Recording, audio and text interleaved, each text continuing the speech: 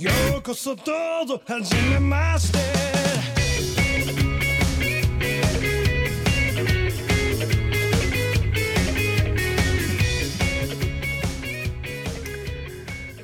Hello, everyone. Welcome to the GLORIO Chat, the best anime podcast on the internet. Or at the very least, I think we're better than that awful Star Wars video game trailer thing that we just watched before recording this.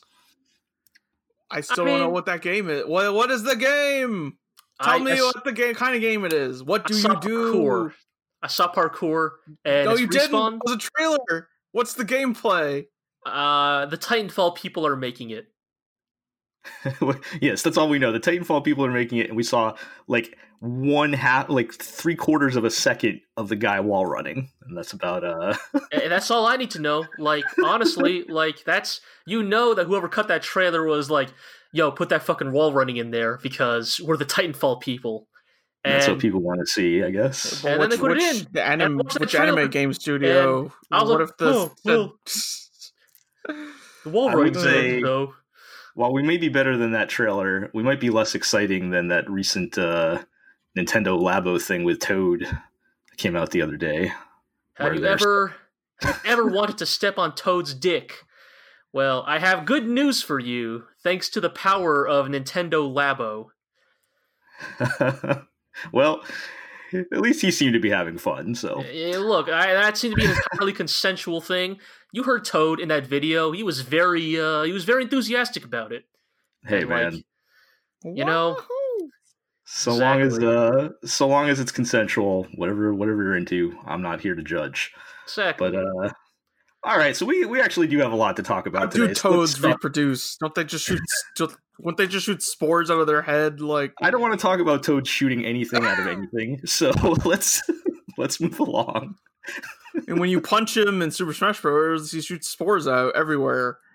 Okay, so anime, the new season is happening, and we are going to talk about our first impressions of the spring 2019 anime season. And yes, we are. For better or worse. So to do that today, let's introduce ourselves, and I'm going to try to do that before we get 15 minutes into the podcast. I'm Jel. With me today, as always, we have Iro. Hi. And we have G. I beat Sekiro, so I don't really have a Sekiro bit to work with anymore. So we're running out of non-anime game references to make. I mean, maybe once we talk to Demon Slayer, you can force a Sekiro bit. Yeah, I actually have a specific... No, I'm saving the Sekiro bit for Sarazanmai, actually. I have one actually loaded in the chamber just for that, so... That's the much less obvious reference there. Are there any, like, in Sekiro, of any of those eye-ass demons? No, there are no demons with eyeballs in their butts, but there are demons that, Look, let's just wait till we get to Sarazanmai, alright? Fine. Barely 3 minutes in, how many dick and butt references have we made? But yeah, look, we have to stretch it out somehow because with plenty more to come. Because there ain't a whole ton to say about this season, to be frank. Yeah, like this specific episode of this podcast is just going to be like 12 different variations of saying, I don't know about this show. I'm not really feeling it. I'm probably going to drop it soon. Well, there are a couple things I genuinely liked, but it's slim pickings this season. This might be the weakest season I've seen in years. Yeah, I feel like even last season, which wasn't super strong, I still ended up watching like 5 or 6 shows somehow. Even if they we still had stuff to talk about. I'm not going to say every show that I watched last season was good, but you know, we paid the price of smiles. Exactly. We were entertained enough to continue watching. We had stuff to talk about. I don't know. I don't know what's going to happen after this one, but we'll see how it goes. But first, let's get through today, right? So we're gonna go through and talk about primarily shows we talked about in our preview episode, with a few exceptions. Obviously, we've covered a lot more shows on the blog, so please go read our first look posts, check out the guides and all that stuff for more comprehensive coverage. But today we want to get our hot takes off on a couple of the notable shows. So let's dive into it. Sure. I feel like my takes are as tepid as these shows. Well, I'll warm us up with a very oddly specific honorable mention I want to make for two shows we didn't talk about in the preview, but I thought were worth at least shouting out here. Okay. This is shouting out to two shows that were better than expected, but not good enough for me to continue to watch, while also not having a localized title for some reason. Which applied to two of these shows here. The first one being Hitoribochi no Marumaru Seikatsu. And for people not familiar, that is a show basically about a middle school girl who is very shy and has trouble making friends. And is it everyone else's fault that she's not popular? No. And I did not. Yeah, I mean, it was kind of very safe and boring, and I didn't particularly love it. But I do feel like it was kind of aimed more toward people closer to that age. So, early to mid-teens range. Sure. And it did a very good job of, portraying the main character in kind of a sympathetic, relatable type of way. It's a very kind show. She meets another girl who's kind of shy in a different way, and they become friends, and they're very nice to each other. And it's very, like I said, I think there are kids out there that will find that very relatable and maybe even comforting. And I think that's good. And sounds boring. Well, I'm just saying, there's value there. Gee, it sure is boring around here. Sorry. What? Go ahead. Are we making a segue, or is that just no? That was just a reference. Never mind. I don't get that reference. I'm sorry, man. You got to set this up ahead of time, or else I'm not equipped to. I'm not equipped to alley-oop this with you. So. Anyway, so what's the other show, Joel? So the other show I wanted to mention in that same category is Namu Ami Dabutsu Utena. I assume no relation. Is a I couldn't find anything about the original game, but basically, so I don't know if it's specifically a gacha game, but it's a pretty boy anime thing. Sure. Okay. And it's based on like the 13 Buddhas, which I am not familiar with enough to say anything, but go ahead and go look that up if you're curious. And they kind of do, I kind of appreciated they found ways to put interesting spins on it. Like they actually tried to make a good like slice of life type of show, as opposed to just kind of phoning in, carting out, a bunch of elaborately dressed pretty anime guys. And they kind of go for like a man out of time, old gods appearing in modern Japan type of thing, where they're marveling over washing machines and frozen food and stuff like that. Okay. But and they're doing it while being very pretty. Yes. Well, one of the little spins they put on that they kind of got a lot of mileage out of that I thought was cool was like since they're gods, they can project like their appearance to humans however they want. So, so like, for example, as a joke, one of them shows the new guys that came in and don't understand the modern world. He shows them a picture of like some like 1900s like half naked strongman. It's like, oh yeah, this is what you should look like when you go to town. And so he goes into town, and we still see him as like his pretty boy anime version. But then they reveal that all the people are seeing him as what he's projecting, which is like this half naked muscly man. And that's kind of like, they play that as a joke, but then they kind of use that trick in other areas to kind of like, squeeze some extra mileage out of the premise. So anyway, I mean, at the end of the day, they were still kind of like boring one-note characters and stuff like that. Like I wasn't super interested to continue watching, but I mean, at its core, it sounds like there's not really enough to work with there for at least you to be convinced to stick around. again, I think there was enough quality there that there should be an audience for the show. So if that's your thing, it is, I think, worth checking out. So anyway, shout out to those two shows for being okay. Great. Is that what deserves a shout out these days? Hey man, we gotta fill 90 minutes here. So all right, so let's get to our main list here. And we'll kick things off by checking in with the ill-fated One Punch Man Season 2. How bad was it, guys? It just doesn't look nearly as good as Season 1. Like, that's kind of the core of it. No way around it. Like, whether it's just like the kind of weird shading they used or like the weird like metal CGI textures they used on metal. Like, it's just... and just to double check, like, and I, we rewatched some scenes from Season 1, and it is kind of remarkable how much of a visual downgrade it is.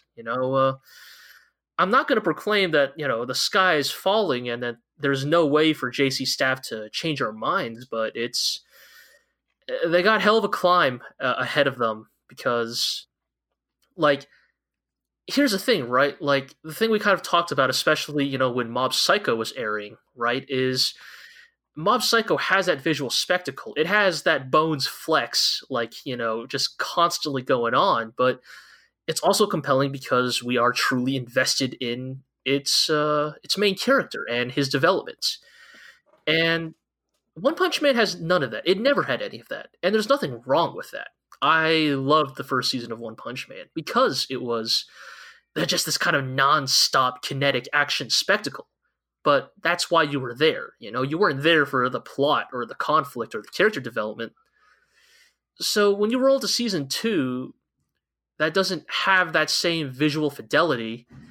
That's when it becomes quickly exposed that One Punch Man doesn't have much else if you take away from the visual spectacle.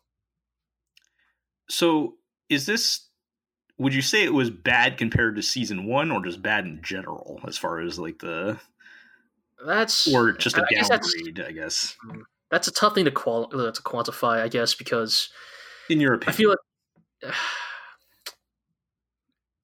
I didn't have a whole ton of fun watching it. Like, if I got to be real, like it's. I don't know. I mean, in many ways, like, Iro had it right a couple of weeks ago when he said that, like, Season 1 of One Punch Man ended in, like, thematically the best place it possibly could. Like, that was as good of a soft ending as you could hope for. And I just don't know about I don't know, like, not even just the action, but the jokes and the humor. I'm not sure if it's necessarily as strong, but yeah. Because you guys were saying last time, like, the part that they're adapting isn't very good either, right? Like, is that? I don't think it's very good. At least that's your feelings on it. But right. Yeah. All right. Well, I don't know. Like, yeah, it's just not impressive and doesn't need to exist.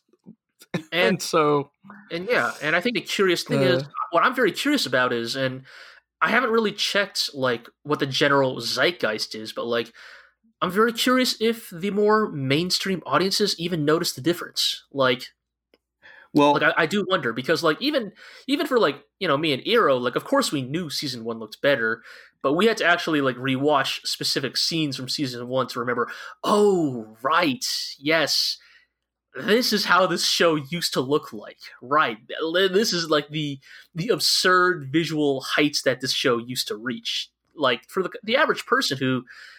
Look, I hate to be that person who's just like, oh, like, of course the proles are going to enjoy this, but it's like, I'm very curious if mainstream anime audiences are going to be just as enamored with One Punch Man, or if the downgrade is noticeable enough for even them to be like, wait a minute, this doesn't look nearly as good as it used to. Well, it's funny. I was seeing some like mainstream outlets talking about it, like IGN or something put out a video about I was gonna the visual downgrade.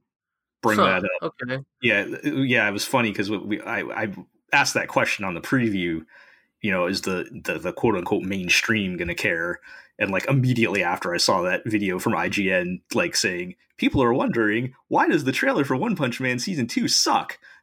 And so interesting. Okay, so it is kind of it is at least existing in the discourse. We should give the masses some credit for at least noticing.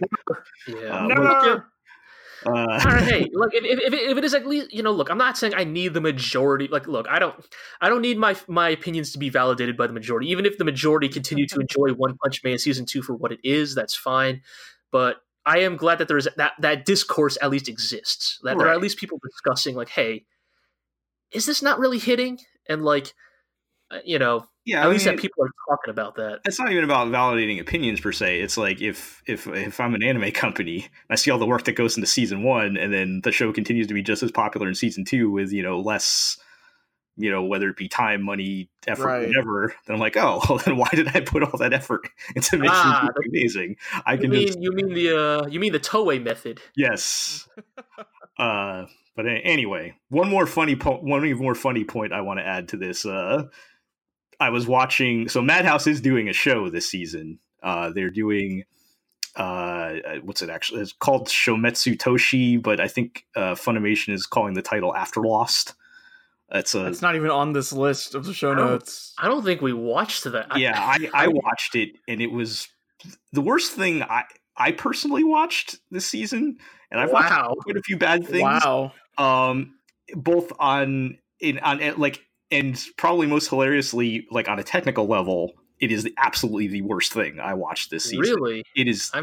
It looks awful. I think. What did I say? To quote myself, I said something to the effect of, "It looked like reminiscent of an amateur Vocaloid music video, circa 2010." So, it was bad. And basically my first thought watching it was like One Punch Man died for this. Because this is what sure they're just putting all of their energy into No Gun's life. Hell yeah, they are. Please, oh God, please tell me they are. Please, I need this. Look, here's the thing about Madhouse. Like, yes, Madhouse made Redline. Yes, sure. Madhouse made One Punch Man. Madhouse, out of all the studios, like out of all the like hired gun style anime studios out there, I think they might have the wildest swings between their good and their bad. Feast or famine, yeah, with them. Like Madhouse is the kind of studio that, like, when they hit it, they are hitting it at that Bones tier level. The problem is that they just don't have nearly as consistent of a track record. Like, right. They have animated some real garbage in the past. So to hear that that's the case this season does not surprise me in the slightest. Yeah. So I guess rest in peace, One Punch Man. I don't know if you guys are going to keep watching it or whatever, but it just sounds like a disappointment across the board. So yeah, I ain't even fucking joking. There are other shows on this list. I think I am more likely to watch up to the 3rd or 4th episode before One Punch Man. So yep, ouch. True. All right, well, let's move along then. Let's talk about Fruits Basket, the return of the classic late 90s, early 2000s shoujo manga class / anime. Yes, Jill, tell us, how is Fruits Basket Dainu Teise? Well, it's not a bad analogy, I guess. Although, Fruits Basket Brotherhood.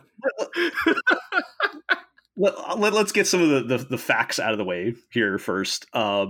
This is a remake, so it's not like a spin-off or like a retell. Like it's a remake to the point where. So I actually watched the first episode of this and the first episode of the original series to compare. Oh wow! And they were almost shot for shot identical. Really? Yes, I was very surprised. That's so interesting. The difference with this one, it is gorgeous. They did a fantastic job. It's top-notch production. If anything, I might say a little bit the first one kind of had a more goofy sort of charm to it, whereas this one obviously just from being more polished and I don't know, just seemed to lose maybe a little bit of that to it. Is it more self-serious? Yeah, maybe a little bit more serious. But I mean, they still had some silly anime faces and stuff like that. It wasn't really like a huge difference. My primary memory of Fruits Basket is like, at least my memory, my vague, hazy, memory of Fruits Basket that I talked about in that prior podcast is like, I remember like at least enjoying or at least tolerating like the first quarter of that anime because it was mostly just like, I mean, it was very bog standard early 2000s anime comedy, but when that's all the anime comedy you've ever seen, Right. like that's pretty novel. So I guess I wonder how much of that still plays in 2019. Yeah, I mean, it was still pretty solid. So I mean, again, to refresh everyone's memory, I never saw the original like before this, so I'm going in completely blind. And I mean, I enjoyed it. It was, I think, it does obviously have a lot of the shoujo romantic comedy kind of flags there, but it has enough of, I think, a unique personality to it to make it stand out. Sure. I guess the thing sorry, go ahead, Jill. Yeah, I mean, I enjoyed it. I wasn't blown away. I wouldn't say like, wow, I was amazed or anything, but it was like, this is fun. I'm enjoying it. Sure. I guess the thing I would say is like, my memory again from the anime is like, yeah, it's like the early aspects of it were pretty comedic, but then the thing that eventually convinced me that like, oh, shoujo is probably not the genre for me is that the latter parts of the anime got very, very shoujo self-serious, very heavy on the drama, very heavy on the relationship like bullshit. Yeah. And I guess that's why I'm kind of curious how this holds up, because like, talking about like the shows that, Jill, that you like to watch, right? Like Kaguya or, Nozaki-kun or whatever, like my understanding, despite having not watched those shows, is that they tend to be consistently comical across the board, right? Like, right. Like of course the romance and the relationship stuff does come up, but the comedy never just explicitly like disappears. The issue I think I ran into with Fruits Basket, at least based on my hazy rememberings of it, is that eventually they kind of shoo the comedy out the door, to make room for the drama, and it never really returned back to those lighter roots. And yeah, that's why I think I would definitely hesitate, or I'd say I definitely warn you, that if you're going into that kind of anime, romance and comedy, if it's anything like the original adaptation, they're gonna really kick that out the door, about 15 to 20 episodes from now. So, well, yeah, I get I mean, from my perspective, I'm not. That doesn't necessarily bother me. I'm fine with at least giving them the benefit of the doubt to check that out and see how that pans out. I do feel like with you saying that, maybe they're kind of telegraphing that earlier now, because I feel like, because there's some serious stuff that comes up in the first episode, like her being dead or her mom being dead and her having to live in a tent, like that they kind of play off as a joke, but it's not really a joke if you really think about it. I think that was, I mean, the mom being dead part was definitely a big drama part. I think the part of her living in a tent was mostly played for comedy. So. Yeah, kind of, but like if you really think about, I mean, yes, we want to get to the. I mean, I guess that debate, that basically comes down to how much did you laugh at the parts of Hina Matsuri that were Anzu living in a homeless camp, yeah. But so yeah, I feel like maybe they're kind of telegraphing that there's going to be some serious stuff going on later, a bit better in this version, and in subtle ways. I don't feel like there was a huge difference between this version and the original version, other than this one looked a lot nicer. Sure. So it'll be interesting, and also I think good thing to point out, from what I understand, the original anime did not cover the entire manga, but it did not.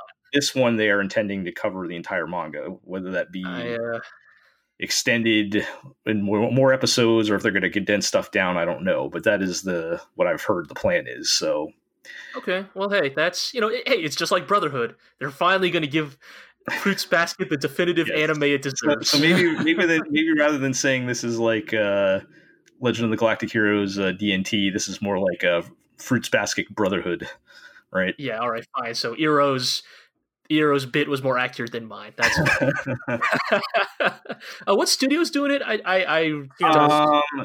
TMS? was it? Was it TMS? Yes. Okay. I was just curious. I was looking this up just now. Okay. Yeah, TMS they're one of those studios that have been around forever, but I think they rarely get like big name stuff. I was just worried that a studio actually very wildly was going to be stuck to this project for the next year or so. Didn't they work on Megalobox? Yeah, also Lupin. Yeah. Oh shit! Never mind. This is a good studio. So they're capable. They're capable of doing some good stuff. They've been around. They're gonna do Dr. Stone next season. Oh, really? Interesting. I think they've been around since like the '60s or something. They're like one of the old. Yeah, they're one of the old guard. Yeah. Okay, fine. Lupin and Megalobox were very good. So. And yeah, I mean, as far as this episode goes, it looked fantastic. One of the better looking shows I've seen. That's kind of why I was asked, because you mentioned how good it looked. So yeah. So anyway, I feel like, if I'll probably give it another couple episodes. We'll see how it goes. But yeah, I enjoyed it enough. Sure. I mean, look, if you're on the bench about Fruits Basket, I think you know in your heart whether it's for you or not. So right. You don't really need our recommendation. Right. Okay. So let's go on to something that's not good.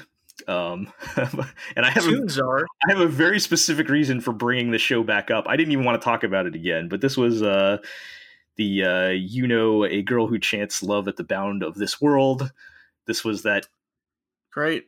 That's the name. This was that anime based by Feel that I was complaining about. That was based off a classic VN or something. Yeah, from like the mid '90s, and it was terrible.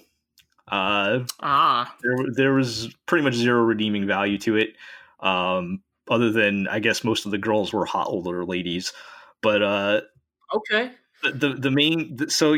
You know how there's like maybe like 2 or 3 different VN protagonists you can have? Most of them are like the like slate, like no personality, quiet one. But or you don't even or you have the like super nice guy. Yeah, there's some slight variations. Well, this guy was like the loud and proud, obnoxious perv type. Very appealing. Yeah. So right off the bat, like I think if I remember, the very first shot is him looking up one of the hot teacher's skirts or something. Like that's how they kick things off. Man, when was the last time that trope got a lot of play? I feel like it doesn't happen anymore. An old story, man.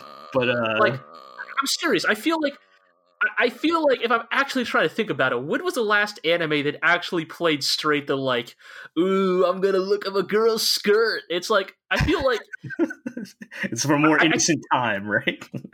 Right. It's like, I feel like I have actually not seen an anime actually play that like straight in a million goddamn years.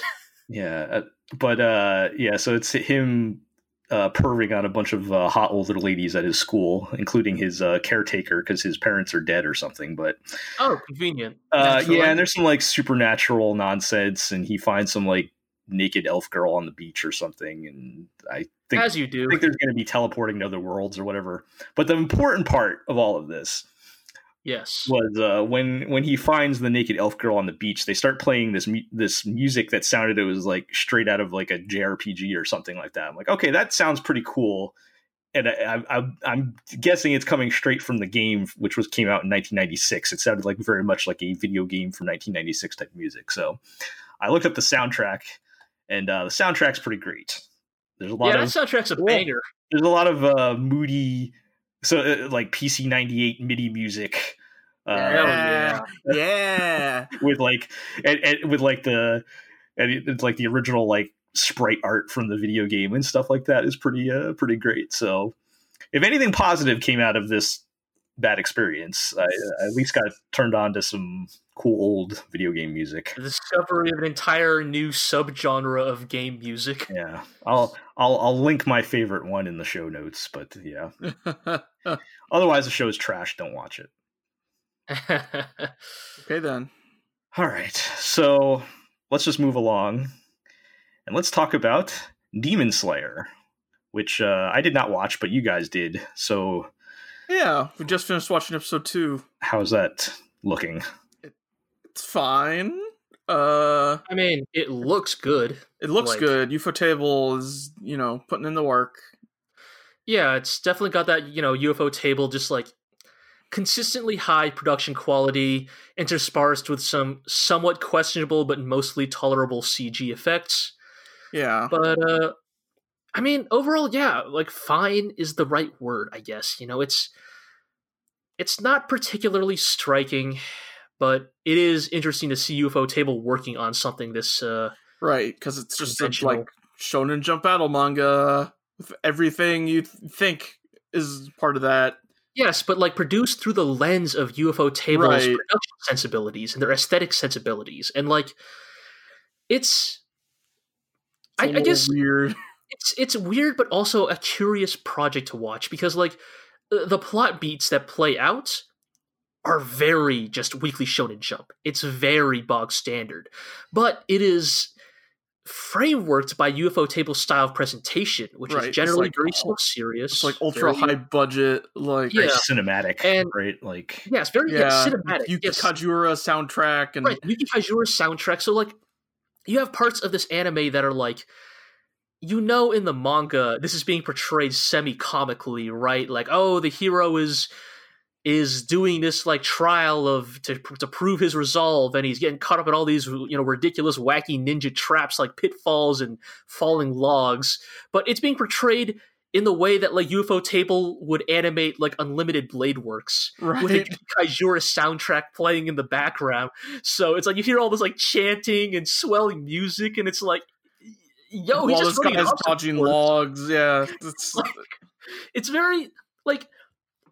And here's the thing: because of those production values, I'm not necessarily turned off from the show yet. There are just enough like neat visual things the show is doing, but like the thing I actually want to shout out is like specifically like a 10-20 second sequence in the OP. Like, yo, this OP like starts off as your kind of pretty typical like, oh, shonen anime OP, here's the characters running across the fucking fields or whatever, I don't even know if he does that. I just assume he does.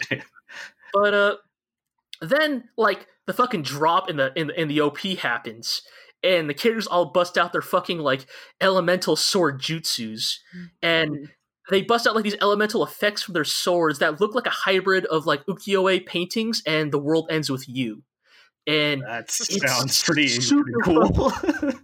It's super fucking badass looking. Like there's a character that does like fucking lightning, and the lightning fucking looks like graffiti or some shit. It's hella like, it's really visually striking. It's actually really cool. It's a really effective use of CG as well. It's like your brand, G. It's like bold and flat shaded, and like got these really thick black outlines, like some kind of fucking like Street Fighter 4 shit. And I'm like, here's the thing, Hero can vouch. We were watching the first episode. I was like, I don't know about this show, man. I don't think I'm in it. And then they play the OP at the end, and that 10-20 second episode, it's like that 10-20 second sequence happens, and I'm like, all right, I might watch 2 more episodes. Right. Of course, by the end of the second episode, nobody has their elemental attacks yet, or whatever. Yeah. And now I think we're gonna like watch at least 4 or 5 episodes in the promise of like, okay, when are they gonna bust out that shit? Because that looks super badass. I feel like I need to watch the first 5 episodes because that's how long the pre-release preview thing was. Right. Yeah. But if I have to get to the core of like the actual thing with this show, the thing that actually hurts this show, like the thing that takes this show, like this show, I think in a vacuum, this show has the makings of a solid 3 or 4 star like shonen anime adaptation. Good production values, good music, like it looks good. There's a style to it. And the thing that actually hurts this is how Ufotable is adapting it, and that's specifically like the narrative pacing. Like there are these fights, they're not really big fights, but they're like these fights that have happened in episodes 1 and 2 that, on their own, if you take the events of these fights in a vacuum, like purely as they are presented and put together, it's solid. It looks solid. They're decent fights.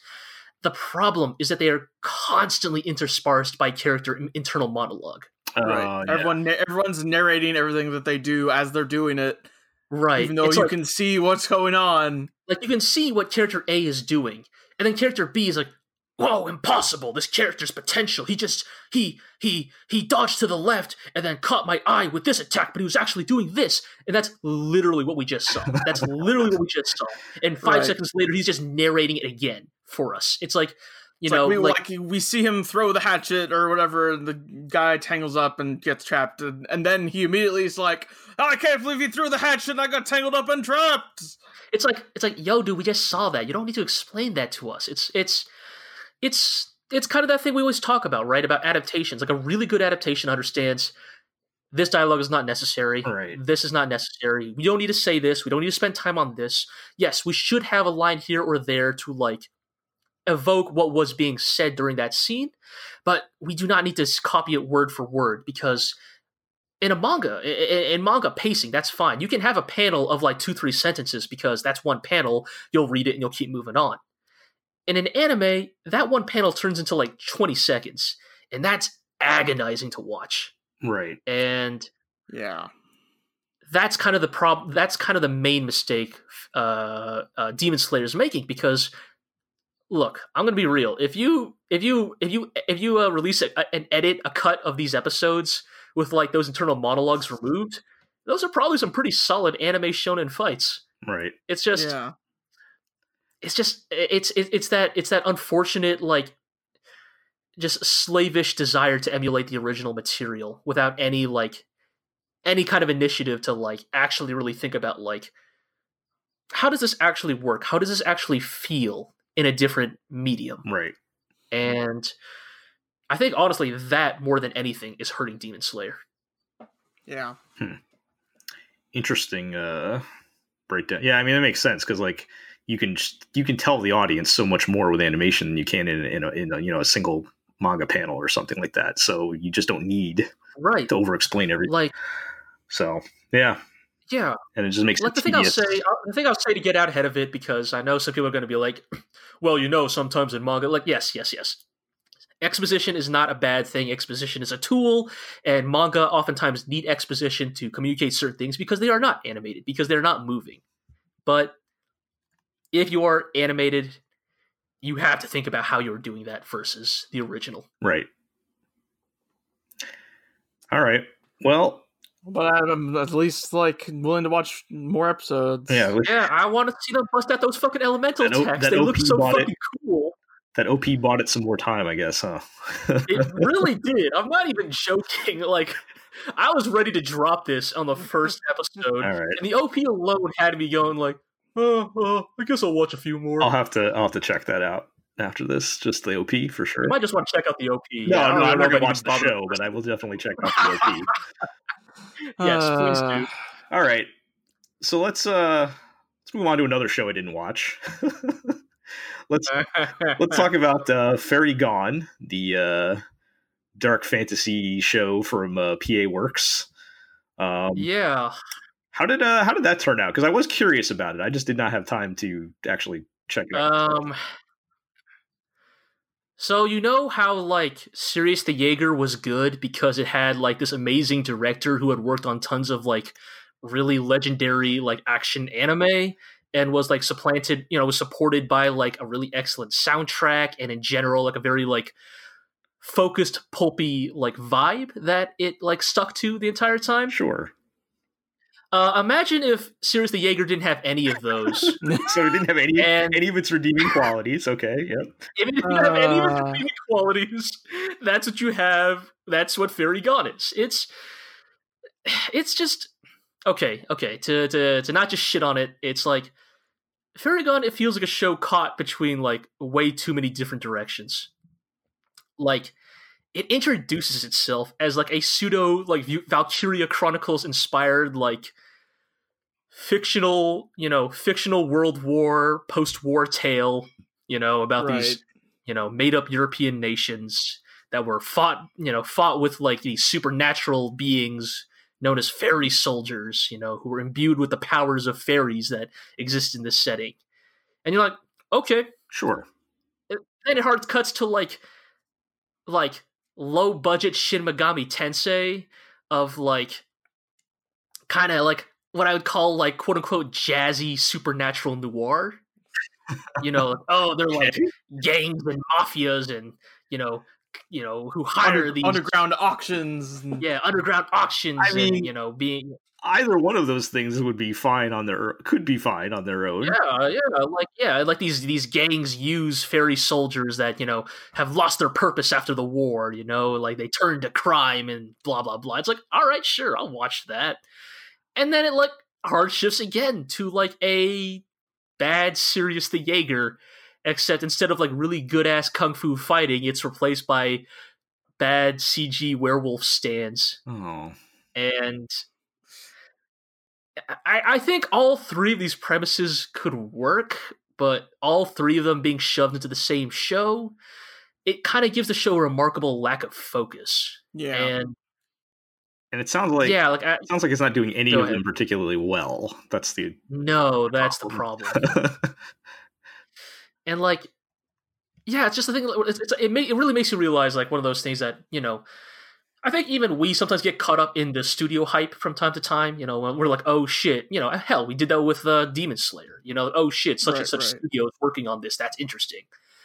And I think it's always important to remember, of course, that like the people working matter just as much or more so than the actual studio, Right. And I think this is a great reminder that like this is PA Works, but this is not the PA Works that made Sirius the Jaeger. This is a far, I don't want to say less talented or less competent studio, but that's kind of what it is. The writing's kind of all over the place. The action's not particularly good. The CG's really jarring. It just doesn't have a ton going for it. Right. Yeah. Yeah, I mean, the studio only matters because studios often employ the same people, but if they're not using the same people so it's not really gonna. I mean, right? It's like the reason, like go ahead. Yeah, it's like the reason why we're excited whenever Bones does something is because we know Udapon is gonna he's gonna animate something in that show. We don't know what, whether it's My Hero Academia or Mob Psycho or what have you. We know he's gonna show up somewhere, but like. Yeah, a studio often, especially a kind of a rather large studio like PA Works, like that can. They have a broad stable of people they work with. Yeah. Yeah, for all we know, this could have been the fucking the Hanasaku Iroha team for all we fucking know. So I doubt it. But I really don't know. That'd be hilarious. I just busted out the first, one of those PA Works anime that came to mind. Yeah. Well, we know PA Works has only like two other types of shows they make. So yes, and they're not this at all. So. I don't know. I don't even know if I'm gonna. I mean, I might watch a couple more episodes out of curiosity to see where it goes because, like, I do like the vibe it presents. It just it doesn't do enough with it. Yeah. All right. Well, I mean, I guess I don't know if I would say that's particularly surprising. We were kind of on the fence of whether or not that was going to be good in the first place, but I guess disappointing because it sounds like there's potential there, and it just they're not living up to it. But hey, that's how anime works a lot of times, huh? Speaking of shows that have great potential but did not live up to them in any way possible, let's talk about Robihachi. I mean, fucking 99-cent discount store, Space Dandy. I think that's generous. I was about to say. I think that's generous because I hated this show. I was going to say, so you guys know about how Space Dandy, right, was this like really frantic, kinetic, like creative show with like a lot of like really interesting, disparate elements thrown together into what created this like, really interesting, just collage of various elements because of the different creators they put on it that kind of created this very like wacky but but entertaining universe. Well, imagine if Space Dandy had none of those, and that's Robihachi. What if everything good about Space Dandy wasn't good at all, but we followed the same like basic beats? Yeah. This show, man, if it weren't for Sarazanmai, I would say Robihachi was the most difficult show to follow this season in terms of just I I just had no clue what to make of this show. Was it difficult to follow, or was it just bad? I mean, like, right, maybe that's not the right word. I guess it's just like every comedic bit they threw out, I just didn't know what to make of it. I guess there were some random unexplained things. Good. I guess there were some random unexplained things, like why was his house a spaceship or something. But I mean, it felt to me like, okay, so let me bring my perspective on this. I didn't particularly care for Space Dandy, but I had a great deal of respect for it. Like, I understood what it was trying to do, and I think it accomplished it very well. This show, I can see how it is trying to kind of do that kind of similar thing where you could kind of jump into any direction, or, you know, you can have a zombie episode or whatever, but it doesn't provide a proper narrative framework for that. Like, there's still too much of like a real, I guess, story or something to it that there's also trying to tell. And so, like, when they do jump into a random whatever tangent, like we have space fighters that turn into a messenger robot. They're just like, okay, it just feels like they're doing those things for the sake of just doing something, and there's no, like, I guess, soul to it. I don't know. It just feels like they're randomly throwing things out there for the sake of throwing things out there, and I just had no connection to it. I hated the characters. I was at some point I was yelling, "Just shut up!" at the screen. I did not enjoy it at all. So I think you basically nailed it, Gel. It's like, I don't know how to put it. It really, like, soul is such a nebulous term. Yeah. Heart is such a nebulous term. I know. That is definitely what it is, right? Yeah. Like, it's kind of like, I think maybe the more, like, you know, quote unquote proper term is like, Robi Hachi doesn't have nearly the same sense of a commitment to a vision. Right. You know, like, in the first episode of Space Dandy, was it kinetic? Was it frantic? Was it all over the place? Yes. But also, was it committed to a very specific, like, vision of what that show was going to be? And was that vision intentionally inconsistent? Yes. But they totally, like, established that early on, you know? Like, in the first episode, Space Dandy ends with them destroying them, like, blowing themselves up. Destroying the universe, you know? Like, but, you know, I mean, it also helped they did it in, you know, what is still to this day maybe one of the most jaw-dropping animated sequences, you know, ever put to paper. But, you know, it showed a commitment to, like, this is our vision. This is what we want to do with this show, and we're going to stand by it. Whereas this kind of felt like, you know, it felt like, I guess, not to use this pejorative, but it felt like, you know, kind of like internet random, if that makes sense. You know, kind of just like, you know, random for the sake of random, as if random by itself was funny. Right. And not in a Pop Team Epic sort of way. Right. Like, yeah, like, here's the thing. I fucking love Pop Team Epic, like, because, like, yeah, that was random, but again, they had a commitment to a vision, right? And that vision was anime shitposting. Yeah, there's like an attitude. There's a consistent, like, attitude to Pop Team Epic. Maybe that's the right word. Yeah. Maybe attitude is the right word. That, like, maybe that's what Robi Hachi, at least so far, really seems to lack. Like, yeah, like it's like, here's the thing. I think it could commit to, like, any of its various weirdly disparate visions of what kind of anime comedy it wants to be, and I think that it could work, but I think it almost feels like that show's afraid of committing to any one type of, like, off the wall anime humor. Yeah, either afraid of committing, or maybe they just don't have the chops to do it, whether it be the directing or the writing, or, I mean, even like the comedy bits, like, it just was all just kind of flat. I guess I kind of found it somewhat amusing when he was recounting all the terrible things that happened to him up to this point in, like, a never-ending stretch of bad deals, and that was probably the only time I was, like, mildly amused throughout the entire episode. Like, that's the thing. If you want to do that, like, kind of misanthropic style anime comedy, like, go for it. Like, there are a lot of great examples of that, you know. But you know, then commit to it. Right. So, yeah, I was just disappointed because it was, you know, anime original comedy thing. You know, I'm the comedy guy. I love those kinds of shows usually. Sure. And like, doesn't this guy come from a pretty known, like, pretty established lineage of, like, pretty solid anime comedies? Yeah, this is what's the guy's name, Iro? Daily Lives, High School Boys, Shinji Takamatsu. Yeah, like he did Daily Lives of High School Boys, which I never watched, but I always heard is apparently like noted anime comedy Gundam Wing. Yeah, he was the guy that because he's a long time vet. He worked on like Gundam and other shows early in his career. Yeah. Switched over. Like it did Mike Gine. Switched over to comedy. Did a bunch of Brave shows with School Rumble and has been doing like mostly comedy since, I think. But yeah, he has. So maybe it's not the director. Maybe it's I don't know. But or maybe it is the director. Not every director has a fucking 1.0 batting average. So. Yeah, it's true.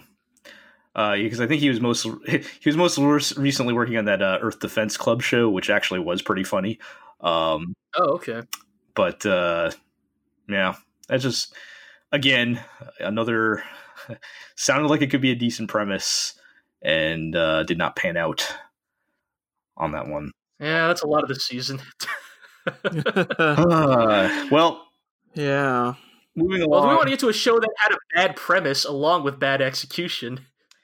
Yeah, not going to get any better with this one. So, I didn't even watch this. So. Yeah, let's talk about Senko, the always helpful fox. I actually don't remember what the title ended up being. It was like Senko-san something or whatever. It's on Funimation, I think. So, either way, this was the show with the super tired salaryman guy who has a mysterious 800-year-old fox girl show up in his house that looks like an 8-year-old girl. And but don't worry, she's 800. It's okay because she's 800, but she will, do whatever it takes to pamper him, as she keeps saying. Okay. So I'm gonna try and explain, I guess. This show was bad in a slightly different way than probably we were anticipating. Oh, really? Do tell. Well, it's much less of like a pedophile sexual fantasy thing and more of a I'm tired and wish somebody would cook and clean for me fantasy type of thing. Which the weird mix of like wanting both a waifu and a mommy. Yes. Which is not really better I'm not going to say it's better. Oh, I don't know. There's something to be said about. Yeah, so it's pretty tame. There is kind of one weird part where he's like, yeah, there's still some bad stuff because like the first half I was watching it, I was like, all right, you know what, this actually isn't that bad. So like for example, like when she just magically appears in his house before he comes home from work. And because she's like a fox god or something, I don't know what the background story is, but sure. He opens the door, he sees her, immediately closes the door, and that's always a fun gag. His mind flashes forward to him being arrested by the police for keeping a little girl in his house, and so. Once he goes back into the house and realizes that she's still there, he picks her up, puts her outside, and closes the door again. I'm like, okay, even this show is okay. Because that's probably the appropriate reaction for this scenario. But, eventually he relents and she lets him cook. Now, hang on. You're telling me that Dogakobo's animation and comedic timing are once again being used for evil. Yes. Because again, show looks nice, and people at Dogakobo are super talented, and is being wasted on, shows like this. But by the halfway point, he's already kind of given in and accepted that she's chosen him to pamper because she thinks he's handsome, and she blushes around him all the time, and she gets excited when he. She gets excited when he asks to pet her tail, even though apparently it seems she gets sexually aroused by having her tail pet, and he kind of gets into it at some point. So that was a little weird. And of course, and I mean, honestly, if the only thing you change in this show was making her look like an adult, it would probably be okay. It still wouldn't be great, but like the fact that she's intentionally looks like a child, which they acknowledge in the show, like it's not even supposed to be like a audience misinterpretation thing. Yeah, because I was just going to say, doesn't that joke you just mentioned at the very start of this explanation mean the show inherently recognizes how bad of a look this is? Yes. And he does mention, and like at some point she's like, oh, it's okay. She literally says it's okay. I'm 800 years old. So there's no like working around that or denying that, or that's an aspect of the show. And that automatically kind of drags it down. So yeah, but I mean, it wasn't as bad as expecting. I was just waiting for the after dinner, okay, now I'm going to get the bath ready for you joke. And that never happened.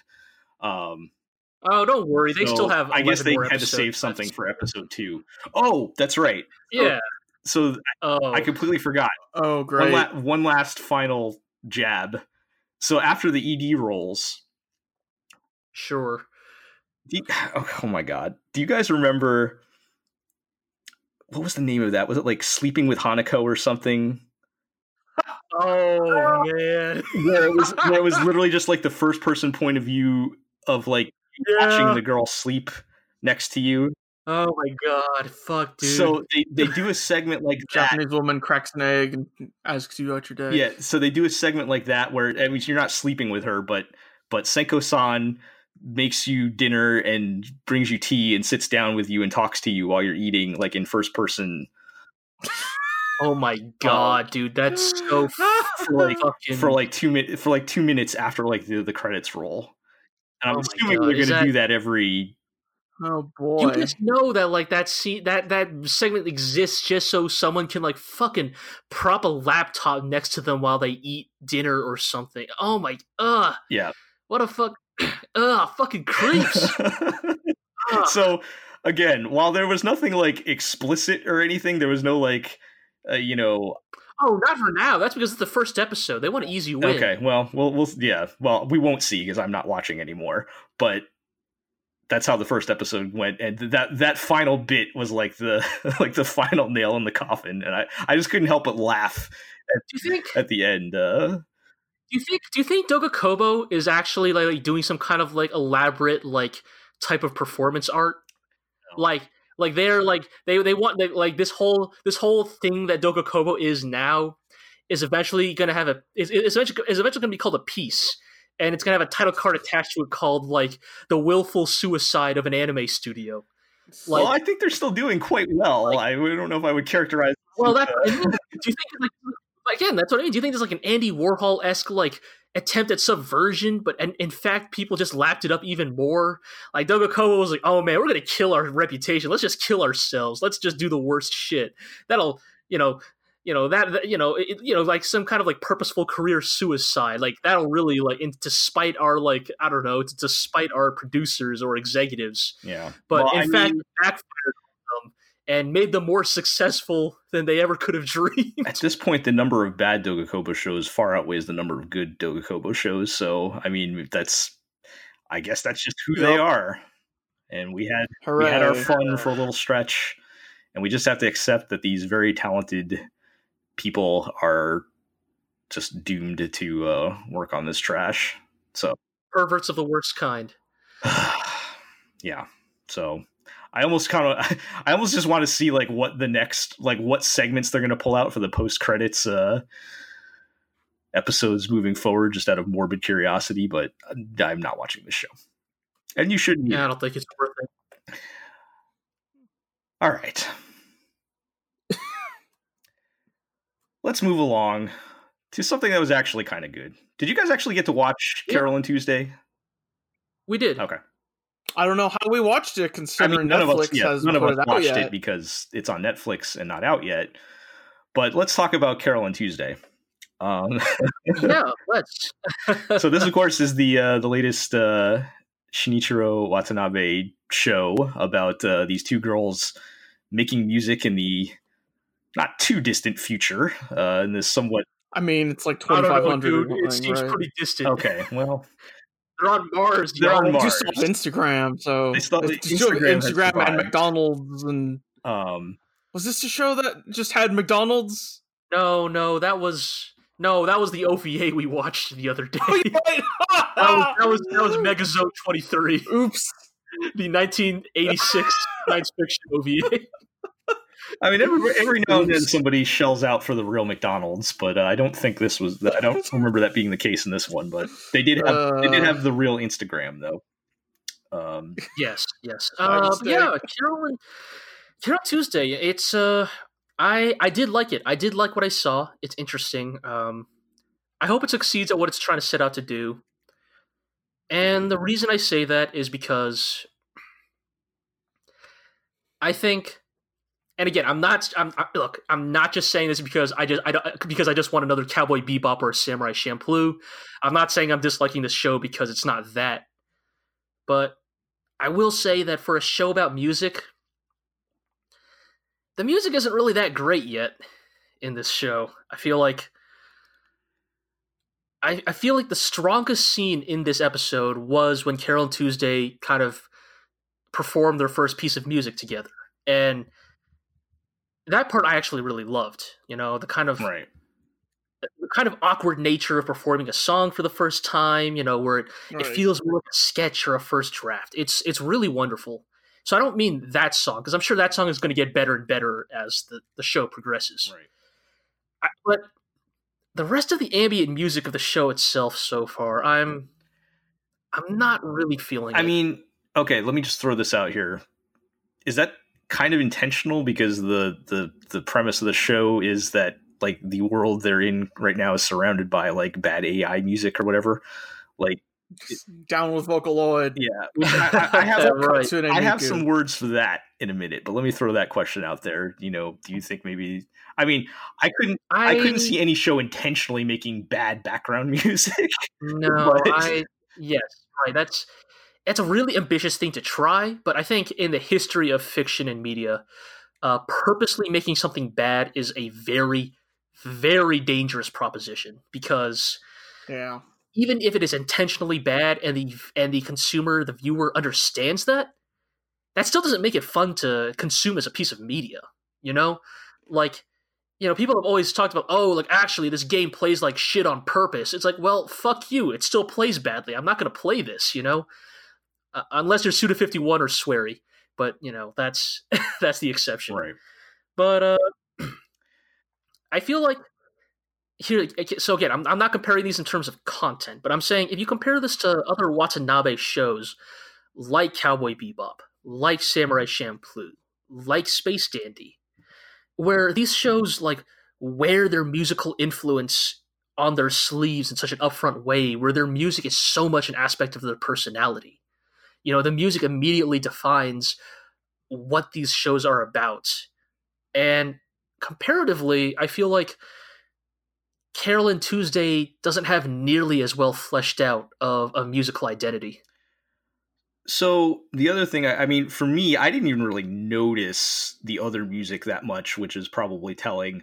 But also, I mean, that's my problem. You could also compare that to, like, I mean, you could also maybe make a case they want the actual music that Carol and Tuesday are making to stand out. But I don't think that's the kind of that's some real galaxy brain like type of thing that I don't think would actually be intentional or whatever. But I will say that, like, you know, other than the music, again, I did like it. I think as a first episode, that is the platonic ideal of what a first episode should be. You know, you introduce your characters, you introduce your setting, you know, they meet, they find their common goal that, you know, that is going to be established to be kind of the main overarching narrative arc of the story. You know, like, I think it's a solid introduction. I think just for me, I wish the aspect of it that I think most of us were most excited for because of Watanabe's reputation. I hope that they begin to show more and more of that as this show progresses. Yeah. So I'll just say, you know, I also enjoyed it. I think there were a lot of good things. I liked the characters. I liked their relationship. The setting's kind of neat with some of the little technological flourishes and stuff. Not super important, but just kind of an interesting, I guess, you know, world building type of, kind of putting you in the mood for what the main theme of the story is, which I'll get to in a second. Yeah. So I very much enjoyed all that, and I agree. The first episode, it was a well paced, like good setup episode, exactly kind of what you want. Like we know what we're getting into. We're ready to go. Starting next episode, they didn't drag stuff out that they could have dragged out, like I don't know, the Tuesday being on the run for most of the episode or whatever, and then not meeting till the end or something. I could see a lot of other shows do. Oh yeah, no, I think that would definitely be the worst way to do that. And also, Tuesday has a Gibson Hummingbird, which is a very nice guitar that I would like to own. She's rich. So yeah, I had the pleasure of playing that once for like 30 seconds, and it's like a $3,000 guitar or something like that. I would like to have one, but that all said, I do want to point out that I have a bit of an issue with the main theme, because I feel like, okay, let me put it from this perspective as a former reformed music snob from back in my, late teens, early 20s, when I would judge people on their musical tastes. Oh, so you mean everybody from their late teens to their early 20s? Yes, but a little bit more so than your average person. I don't like this idea of like computer generated or other non-traditional ways of making music as being like less valid than somebody sitting down with a guitar and a piano. Oh yeah, no, and not to say that my personal preferences might be lean toward, quote unquote real music, but at some point in my life, I outgrew that phase and understood that, music is meant to be enjoyed. And if people are enjoying it, then the means of it being produced is not really that important. Like, totally. I mean, hell, if we want to really like, I'll just cut in with a quick bit here. Is like, if you really want to get into it, like, it almost feels like, it kind of feels like Watanabe is the old man shouting at the cloud here, of like, all this dang Vocaloid electronic music, which I feel is not hypocritical, but very suspect, considering Samurai Champloo's primary like musical theming is hip hop, and hip hop is like the ultimate in like remix and sampling. Like hip hop is almost entirely like, it's almost entirely vocals over like, remix sampling of pre-existing music. Like that is at its core what that genre is. Yep. And like he clearly had no problem with that in Samurai Champloo. Yep. And so, I mean, I'm not really a big fan of that message, and it's very clear that's kind of what they're going for. I mean, it's almost even like, it's almost like an anti-technology type of thing, like in general. Like there was a very early scene in the beginning that seemed very heavy-handed to me, where when Tuesday is running away and she tries to ride her automatic suitcase, but of course her automatic suitcase runs out of battery and lets her down because you can't trust technology. Maybe I'm reading too much into that, but that's what I took away from that scene of like, that's the message they're trying to establish here. I mean, and like, look, I'm not going to be all like, upload my brain and, free me of this meatbag body, but like, hell yeah, that's what I'm doing. But that's what I'm doing. But the whole I feel like it's very reactionary to be like technology is bad and stealing our humanity or whatever. Well, I think it definitely depends on the framing of it. Like, personally, I do think that is maybe Watanabe's bent here. I don't think necessarily it is those scenes you mentioned. Like, I feel like, Tuesday's like, her like, electric baggage breaking down is more like to like, I think that is more just the classic, like, oh, the rich sheltered girl has to learn how to like, really live life, blah, blah, blah. Right. Because I mean, like, in that very same show, like, Carol gets to work on a fucking mono-wheel skateboard, and that's technology. Hell, that's a really rad technology. So, yes. I don't think it's necessarily like I don't think it's necessarily a unanimous like anti-technology thing. If anything, look, I've never met Shinichiro Watanabe. I've read some of his interviews. I can't really say I know him as a person or a personality. My my gut feeling is that Carol and Tuesday is probably more leaning towards the, and again, I don't think this is entirely a valid take, but I think it is leaning more towards the like, oh man, music needs the human touch, man. Like it's got to have a human being, on the keys or strumming the strings kind of thing, than necessarily like technology is destroying our culture. Right. So there was the whole scene about the idol or whatever going to the music office and having the conversation with the guy that like, oh yeah, I'll just be your like face. I'll be a great marionette for you. Yeah. So I think that I felt like that was trying to push more towards like music's no good unless you got a heart, rather than electronic is bad. Right. Yes. Actually, thank you, Iro, for mentioning that. I had almost forgotten that part. Yes, I think. Because, here's the thing. I'm totally willing to bet we're also going to have, like, a B plot with that idol as well, where blah, blah, blah. She eventually hears Carol and Tuesday's music, blah, blah, blah. I don't know, they sing a song together in the last episode, right? Like, that's the kind of shit you can expect from this. And, because here's the thing. I don't think it's necessarily electronic music they're necessarily angling against. I think it's more like, because I think in their story they say that all the music is made by, like, AI, right? Like, it's made by the algorithm. Google or Facebook are making music, essentially. Right. So I think it is more like, as Iro said. Yeah, I mean, that's a very, I guess, nuanced, subtle difference. I felt like it echoed a lot of things I've heard people say about, I mean, even going back to, like, you mentioned hip-hop with the 90s, and people saying, oh, it's not real music because they use samples, or, like, people using... Oh, they sold out. People using auto-tune. Like, I don't like auto-tune myself, but, like, just because people are using auto-tune, I don't think it makes their music invalid. Like, it's... No, auto-tune's a tool. Like CG, for example. Right. A tool is a tool, Yeah. I don't like it, but it's a tool that can be used, and it doesn't make it inherently good or bad. It's, but people take that stance, and I feel like I felt like that was being echoed in the message of the show. And, maybe it will be a more nuanced take where it's not the technology. Maybe Carol and Tuesday themselves will use technology in some way. And that's going to, the important thing is it's coming from their heart or whatever. But I don't know.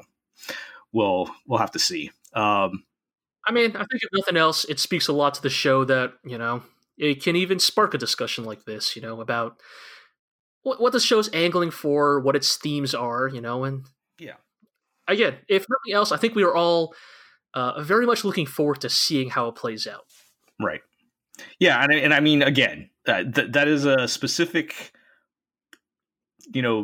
issue I have that probably most people won't even care about, and the core of the show with the main characters and the setting and everything I really enjoyed, and I am looking forward to watching more of it. Okay. Are you also looking forward to watching more of... Oh, I am very much looking forward to watching more of the final show on our list. I'm not. Sarazanmai, the new Ikuhara joint, which is about 3 boys who get turned into kappas. And that's probably the only logical statement I can make about it. I feel like that's all you should really say about it. I feel like, people should watch this, experience it on their own kind of. Do we need to explain kappas? Because I feel like that is important for at least having some. I mean, they're water-dwelling yokai who love cucumbers and sumo wrestling, and yes. They steal the shirikodama out of people's butts. Just like a magic soul ball or something. Yes, which now finally lets me get to mention Sekiro, because... do you fight Kappa? There is totally well, not necessarily Kappa, but there is totally an enemy in Sekiro that has a special grab attack, and if you get caught by it, the enemy shoves his entire arm up Sekiro's ass and rips your shit out of you. Like, literally? Yes, literally. You mean his shirikodama? Yes, his shirikodama gets ripped out of him. Okay. It's, I mean, a lot of yokai involved. I did not expect that sort of thing to come up twice in in the same month. So a lot of yokai involve butt stuff. Yeah, they really do love their butt stuff in Japanese folklore. Like, just the way it is. And there's, yeah, I mean, here's the thing. There's a lot of butt stuff. There's a lot of butt stuff in Sarazanmai. Yeah. Here's the thing. I don't mind that stuff. In fact, I think that stuff is, it's like content-wise, I don't dislike any of that. I think that show is okay. To be very charitable, that show is very imaginative. It's very visually impressive. That. Damn, dude. Yeah, that show looks hella good. Like, you ain't kidding. That's Ikuhara with a budget. Yeah. Yeah, it's by far the best looking, short of maybe like the Utena movies, at least TV series, like the best looking thing he's worked on so far. Yeah. Now, I don't know. Now you said movie tier quality, and I don't know if I necessarily. There are definitely some great looking shots there. Maybe I'm getting spoiled by Mob Psycho. Not every single. I don't know what movie tier quality looks like anymore. Yeah, not every single scene, but there are some pretty impressive looking. Yeah, no, without a doubt. Like, I think that show is. I don't know, man. I'm trying to be nice here, but I don't know, man. Sarazanmai is bullshit, guys. Like, it's visually impressive, but I have zero fucking clue what's going on. Like, see, this is where like I would say with Ikuhara, you either buy into how he's telling his story or you don't. And if you're not buying it, then it's just going to be like meaningless and not have any, like, I don't know. It's not. There's nothing that's going to hook you in it with it, right? But like, yeah, I guess I don't know. It's like the characters, the overarching plot, the like I broadly get it. I get what is the overall A plot. And I get what kind of the like underlying theme is. I get those aspects of it. It's very kind of Persona-ish. Reveal your true self and all that stuff. But like. Well, it's okay, so I guess it's like I would say like it's not about what's happening, but it's like how is this making you feel? And like if it's not effectively making you feel anything, you're not like kind of buying into the whatever, then it's just not going to work, I guess. But like he gives you like I think the core kind of keywords for us to understand what the message is. And like the core words here are the connections and the desires. And, we're talking about, we as people want to make connections, and we have more ways to make connections than ever, but we still have, things we want to hide, like our desires. And it's all kind of, it's asking more questions. The title of the episode is "I want to be connected, but I want to lie." Exactly. So, I mean, but it's asking more. It asks more questions about those things and giving you answers. And it is also only the first episode, but which I'm sure they will explore these themes more. But I mean, no, I totally get it, right? Like, especially with like, again, I think this show is. Look, it is effectively executed at what it is doing, right? Like at the very end, when like. I don't know. Can we spoil it or whatever? I kind of don't want to. Okay, fine. When you have the reveal with the main character, yes. right, and like his friend is actually being like surprisingly very understanding and very like supportive of it, and the character responds, "I don't want support. I wanted this to be a secret. Like I wanted this just for me." And I actually really get that. I do respect that, right? It's like I think everybody has secrets. Everybody has those things that they're very. It's not, I don't know if shame is the right word, but like there are things that we are broadly comfortable with being things that only we know. And even if our friends would accept it, even if our friends would be supportive, even if they knew about those secrets, we don't want them to know because like these things can be very personal. They can be very, very, very tender issues for a person, and like, I totally get that. And in a weird way, I actually think maybe that conversation at the very end is maybe the one part of Sarazanmai that had me going, okay, there actually is like some real substance to this. I feel like it's just like, for me, I am totally fine with a show with those kind of very like very real, very personal themings. I mean, fuck, dude, that's SSS Gridman in a nutshell. Like, and I think it's like, I don't know, like.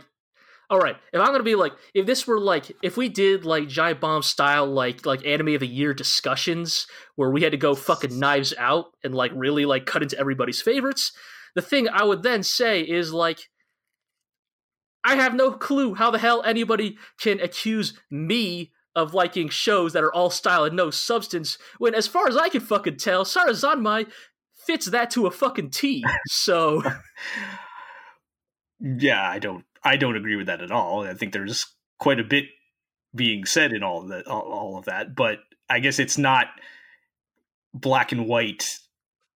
Again, these shows bring up more questions and answers and make you think about things than more so make definitive statements about them. But I guess for me, so like I actually enjoy the like I always say with Ikuhara, he makes anime that can only exist as anime, right? Like these are shows. These are stories that are told in a way, whether you like them or not, it's told in a way that you couldn't do this in another medium. And I enjoy seeing how he accomplishes that with the tools that he has and like using visual elements to create, feelings and moods and thoughts in your head without actually telling you.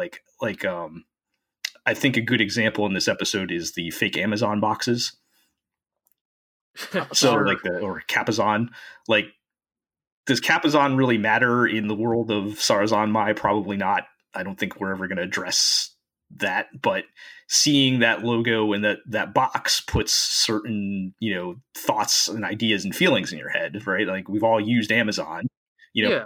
It evokes a specific, yes. Yeah, we all used Amazon. We like getting those boxes, but like on the flip side, part of what I was thinking is like, we part of these, playing into the connections and desires concepts. It's like we're in a time where we can access things that some of our desires, if you will, without anybody knowing about it. Like I can have Amazon ship me things that I wouldn't want people to see. Totally. And, and so all of those things are being conveyed to us with, just one, that's, one example of one image. And I enjoy looking for those things and kind of piecing those things together. And that's kind of one of the main reasons why I enjoy watching Ikuhara's work. And again, those things might not have like a literal meaning that support the plot or whatever, but it does support the ideas of what he was, or the ideas that he's trying to get you to think about and feelings that he is trying to make you feel. So I guess like for me, it's like, I think you're right. And I do recognize that a lot of Ikuhara's work is intentionally kind of like, what's the word? Like allegorical.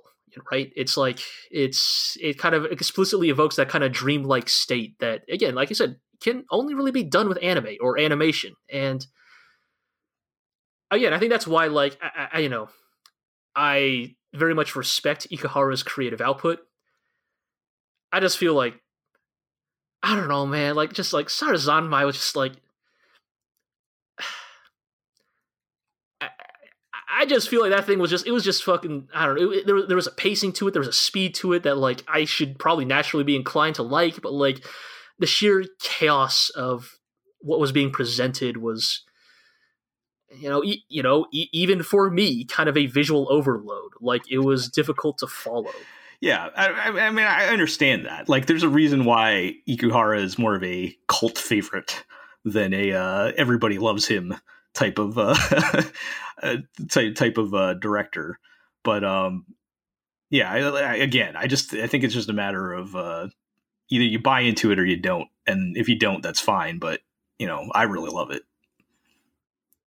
Oh, totally. And I think that's fine. I mean, hey, and if nothing else, I will agree. Probably the best looking show this season. At least so far. We don't know if any of. Look, maybe Demon Slayer will bust out those cool ass elemental effects, and then I'll change my mind. But for now, Sarazanmai definitely, yes, kind of as you said, it is, or as I will say, it is maybe Mappa's second or third best looking anime. just falls right behind drifting horses from the Garo movie. But otherwise, very solid stuff. Ira, I'm curious. Do you have anything to add on this? Not really. Yeah, my apologies. I feel like this was just me and Jell arguing for the last 15 minutes. I don't know, man. I feel like I've bounced off of Ikuhara every time. But also, I don't know. I'm curious to see where it goes. I feel like I need to watch more to understand what's going on. Yeah. But like, I don't know. I think that's fair. I guess I would. The show. I guess the show go makes. ahead. Sorry. Go ahead. No, it's all right. It's fine. Eero, go. No, please. It's like the show makes me feel like I'm dumb for not getting it instantly. Oh, that's not. I don't think that's. Yeah. I mean, I think okay. You know what? I'm gonna say it right now. I'm gonna say it right now. If somebody out there right now is fucking writing their goddamn spiel about how they fucking get Sarazanmai and like, oh no, actually it was pretty elementary. I picked it up within the first viewing. Fuck you. You're full of shit. Like it's not meant to be got. Like it's Again, like I keep saying, they're bringing it's like bringing up questions and more so than answers. Right, but like I go to look up stuff about like Penguin Drum because everyone talks about how great Penguin Drum is, so I like go to look up what's the deal with Penguin Drum, and you get these giant think pieces about what it all means. Yeah, and those were like either written after the show aired or like B, I know, but then I watched the first episode of Sarazanmai, and I'm like, okay, am I supposed to get what this all means?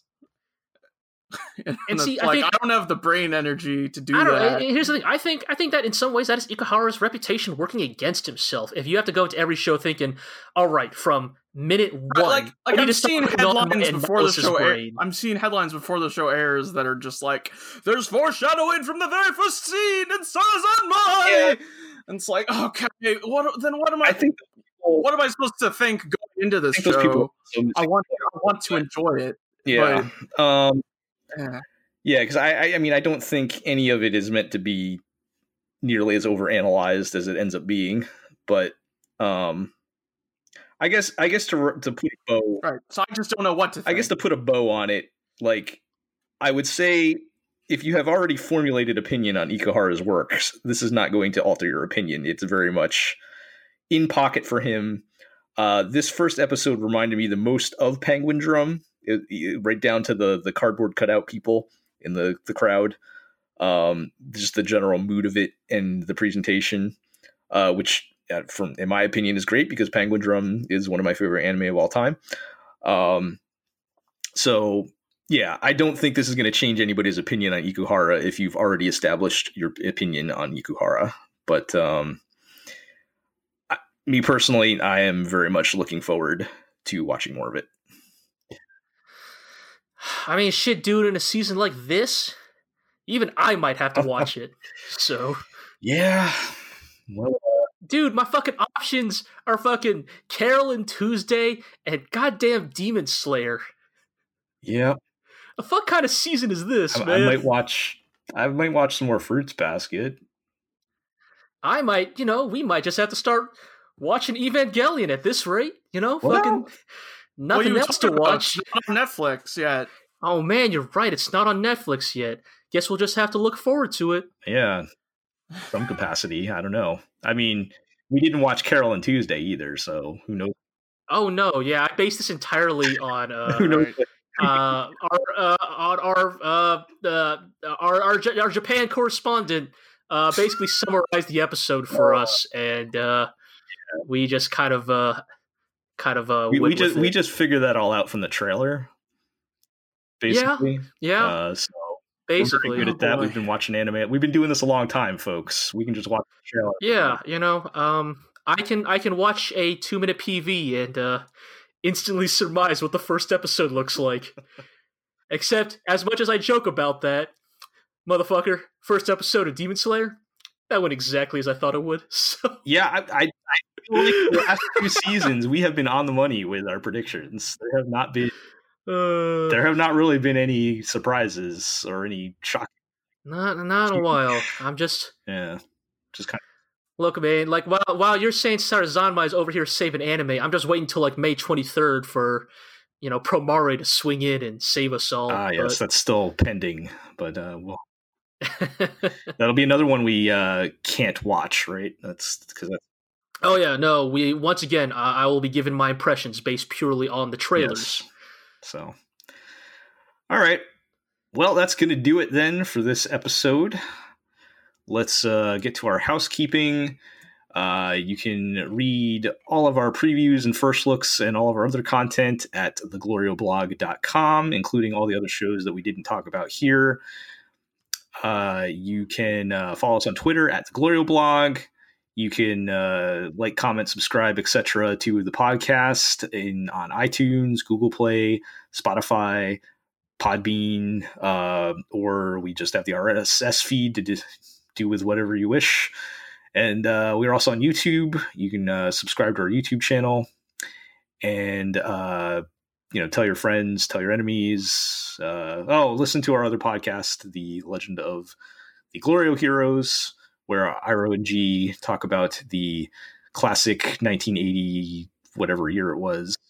8. And by the way, it is, I believe the correct terminology, the correct copy here under the contract stipulates the legendary 1988 science fiction OVA. Yes, okay. Whatever, we're well into the fucking 90s. Yeah, I guess the episode you're currently talking about are in the 90s. I'm sure next episode we'll have an interesting trio of episodes for you to discuss. But we didn't even bring it up that much during this podcast. We got the D&T reference in. We're yeah. We joked about on the last episode how we've become those people who can't shut up about the show, so maybe it's best we tone it down a little, but fine. Anyways, that'll do it, folks. So we'll talk to everybody next time. See you later. Bye.